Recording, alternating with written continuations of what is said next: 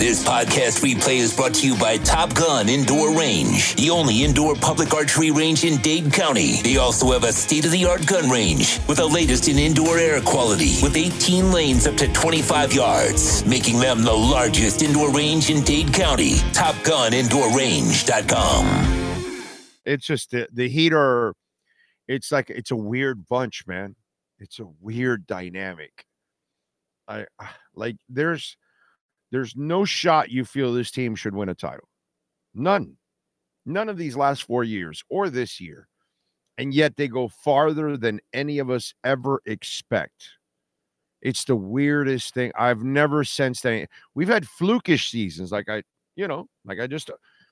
Panthers, when they got to the Stanley Cup, the first go around against Colorado, clutch and grab team. They could barely score with a fistful of dollars in a whorehouse.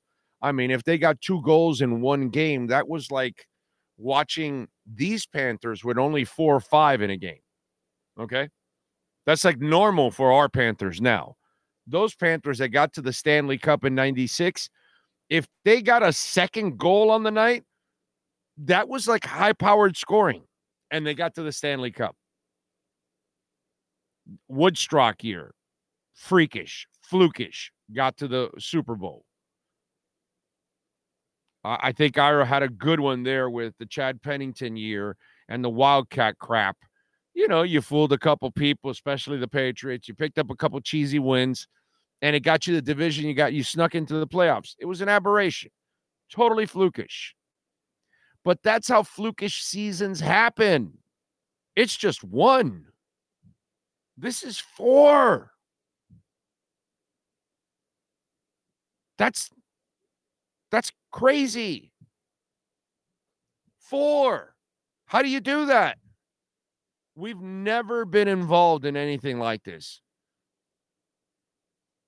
I've been covering sports here for 34 years.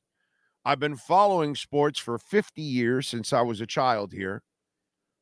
I think I've seen any and every scenario out there. I've seen, for any team, I've seen most of the flukish seasons. I've never seen anything like this with the Miami Heat. Never seen anything like this. I don't count them in at all ever to win a title under this bunch. But somehow or another, they get a hell of a lot farther than I ever thought they would.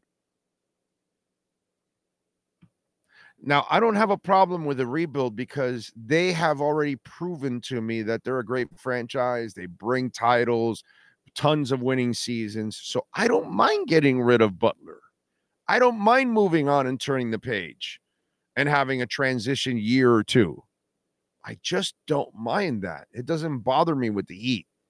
You know, with the Marlins, of course it bothers me because you're constantly a disaster. You never do anything for us. So that's different. So I'm going to treat you differently. I'm going to treat the Dolphins differently than I'm going to treat the Heat. Because the Heat is just the elite organization in town. Everyone strives to be the Miami Heat.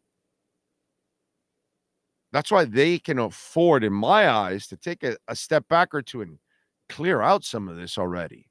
Because it's almost like you're chasing your tail, basically, is what you're doing. You're just chasing your tail because you're not going to win shit. But you're making the coach, work his ass off and really be the best coach in the business just to get you to the Eastern Conference Finals or the finals. Like Eric Spoelstra is the best coach in the NBA the last 4 years by miles and miles and miles and miles and miles and miles. It's not even close. Okay? Anybody that's won championships in the last 4 years, they can't even touch his jock.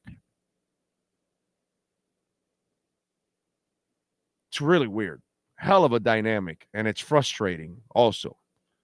Because you can't win, yet that dude that coaches just finds a way to maximize the hell out of everything.